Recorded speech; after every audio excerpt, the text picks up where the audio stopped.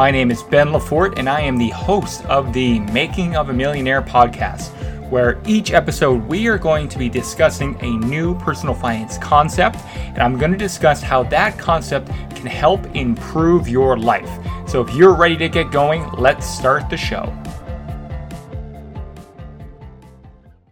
Okay, welcome to episode 3 of the Making of a Millionaire podcast.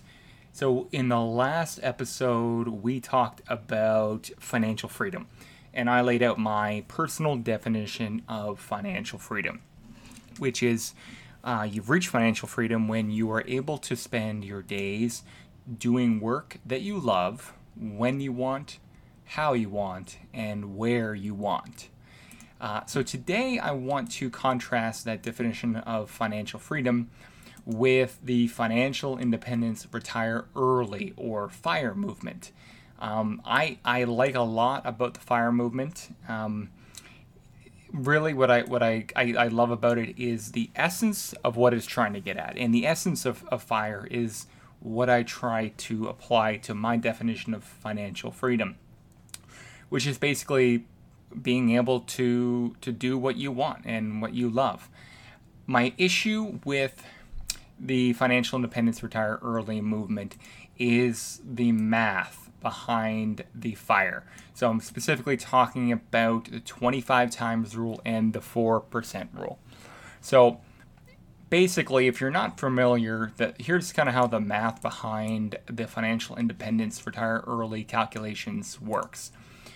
Basically, using what's called the 25 times rule, if you can save up 25 times your annual expenses, so your cost of living, so if you have 25 times your cost of living saved up, by the math of FIRE, you would be able to retire early and withdraw 4% of that investment nest egg per year to cover your retirement savings or your cost of living post-FIRE.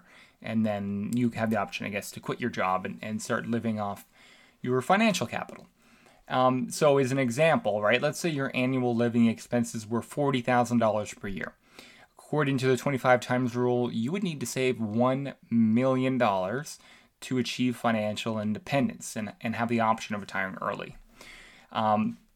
And once you have that $1 million, 25 times your expenses saved up, you would use the 4% rule to withdraw $40,000. 4% of $1 million is $40,000. And that's kind of how the math works, the simple math. So in your first year, you're withdrawing $40,000, and then you're increasing that amount by inflation. So what I don't love about that is one, you'll notice on a fairly modest living of $40,000, depending where you are, that's not a whole lot if you're in a urban area or a major city. You need $1 million, and this isn't $1 million in total assets. This is $1 million in investable assets. So you're not including your house or personal property. Basically, you need to have $1 million in stocks and bonds by this math, and that is an enormous task of being able to achieve that much. If you're on a $50,000 salary, it's going to take you a very long time to reach $1 million.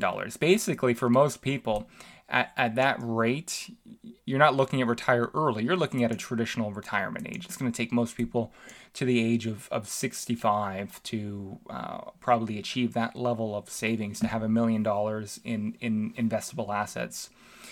And that's where my main issue is, because then people get excited about the concept of FIRE and financial independence, but if you start to really dig into the math and figure out how long it's going to take you to be able to trigger FIRE, it can be pretty discouraging, right? You're getting excited, and your mind is already moving to the possibility of changing your life and maybe quitting your job.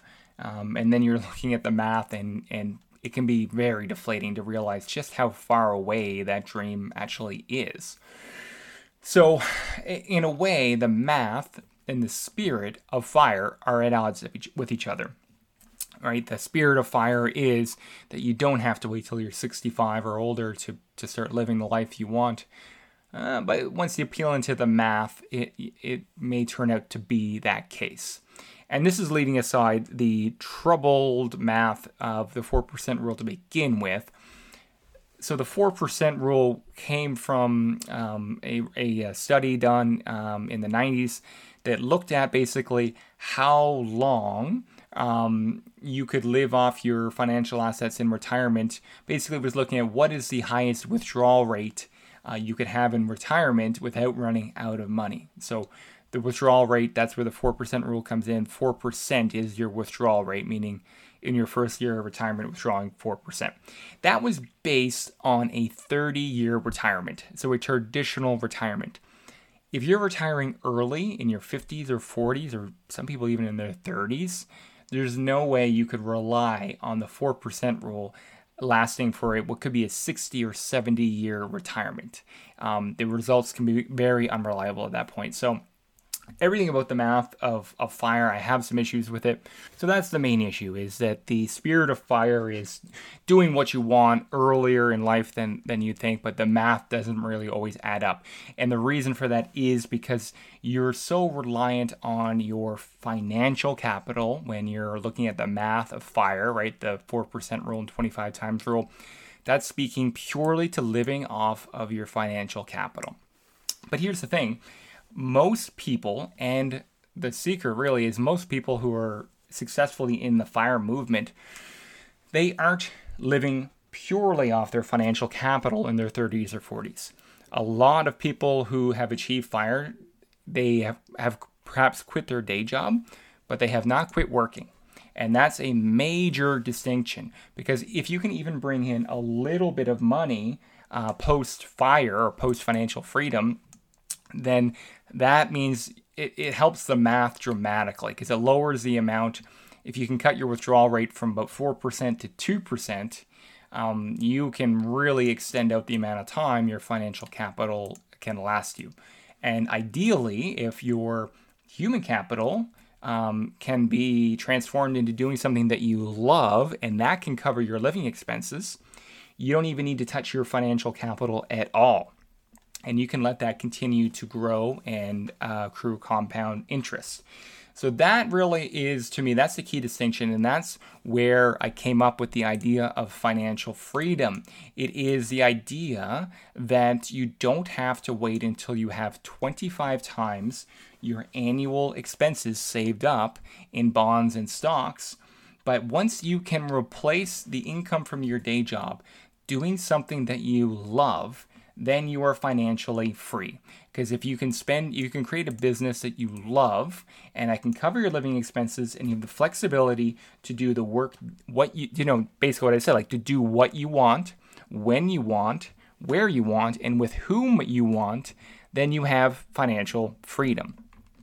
And you don't need to have saved 25 times your annual living expenses. So it's a slow progression. You don't need to get there overnight.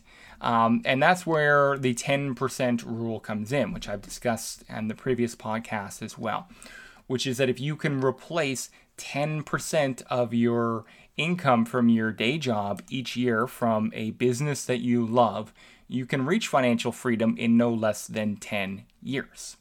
And here's the final thing. I'll leave you with the idea of financial freedom and how it compares to FIRE. A lot of people kind of consider FIRE as more of a definitive place, right? Once you've reached it, if you really do want to retire early, you probably have little intention of ever going back and using your human capital.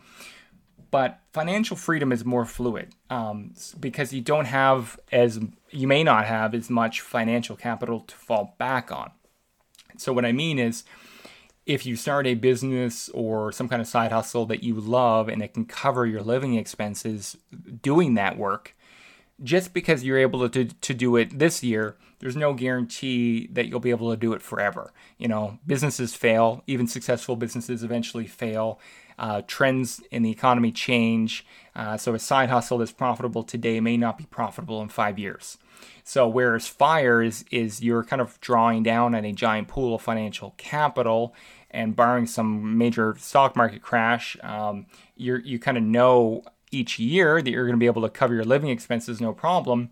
With financial freedom, if you're depending on your human capital, your ability to go earn income, if you're no longer able to earn that income, then you've slipped out of financial freedom, right? So obviously, what the idea is, as you're moving towards financial freedom, you also want to be building up your financial capital, building your emergency fund, clearing off all your debt, and then going wild and investing as much as you humanly can.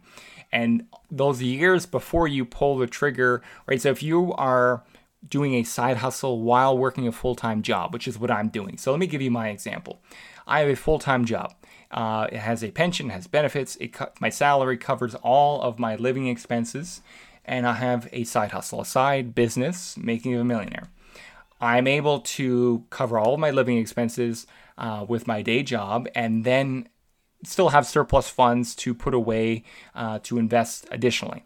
And then I take all of the profits from my side hustle, from my side business, and I invest every single penny in stocks, in bonds, in real estate, in financial assets that will be able to help supplement my financial freedom down the road. So that when I eventually pull the trigger and make Making of a Millionaire my full-time job, I have a big financial base where I am actually getting closer to the traditional definition of FIRE because I am building up so much financial assets. I may not be all the way there where I could cover all of my living expenses with 4% withdrawal rate, but I have a big cushion. And most importantly, I have created a business that's able to more than cover my living expenses. And if it's able to more than cover my living expenses and I quit my day job and I'm still able to keep investing each month when Making of a Millionaire is my full-time pursuit and I don't have a day job, but I can still invest while running Making of a Millionaire, then if the day ever comes where the business fails, hopefully by that point I will have built enough financial assets in place where I have now kind of reached the traditional definition of FIRE. But knowing that if I don't get there, when you're pursuing financial freedom, if you decide to pull the trigger and make your passion project your full-time gig, you just got to know that it's not guaranteed. If that income is to drop, reality kicks in. You may have to go back to the workplace and get a job that you don't really love, and give up financial freedom. But again, that's not a forever state either. Even if you're forced to go back to a day job you don't love, that doesn't mean you are stuck there forever. The same way you did before, you start planning the next side hustle, the next side business, doing something you love. But from this point, you have accrued so much more financial capital if you were saving and investing while you had your day job and saving and investing while you had your business. And now you've also accrued so much human capital by running a business and running a side hustle before that was able to cover your living expenses. You have that knowledge and that skill and that confidence that you'll be able to do it again. So that's it for today, guys. A really tight message I wanted to touch on, which is just that definition. As we're moving forward here, we're still setting the table for all the stuff we're going to talk about in this podcast and in the Financial Mentor Program. But last episode, so we define, the homework was to define your definition of financial freedom. And today, all we wanted to do was introduce the concept of FIRE, if you're unfamiliar with it, and contrast that with my definition of financial freedom. But now I want you to contrast that with your definition of financial freedom.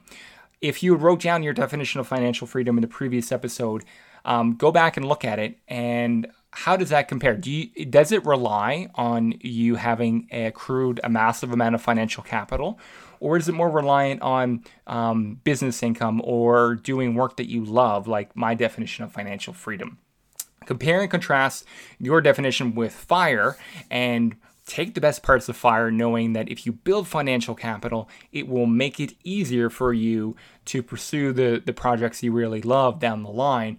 But knowing that you don't have to rely purely on financial capital if you can find a way to make money doing the work you love.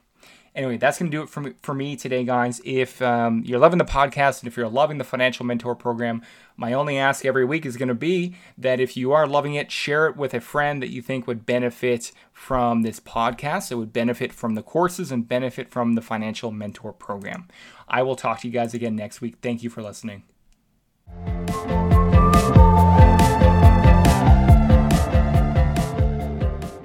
This podcast is for informational purposes only. It should not be considered financial or legal advice. Not all information will be accurate. Consult a financial professional before making any major financial decisions.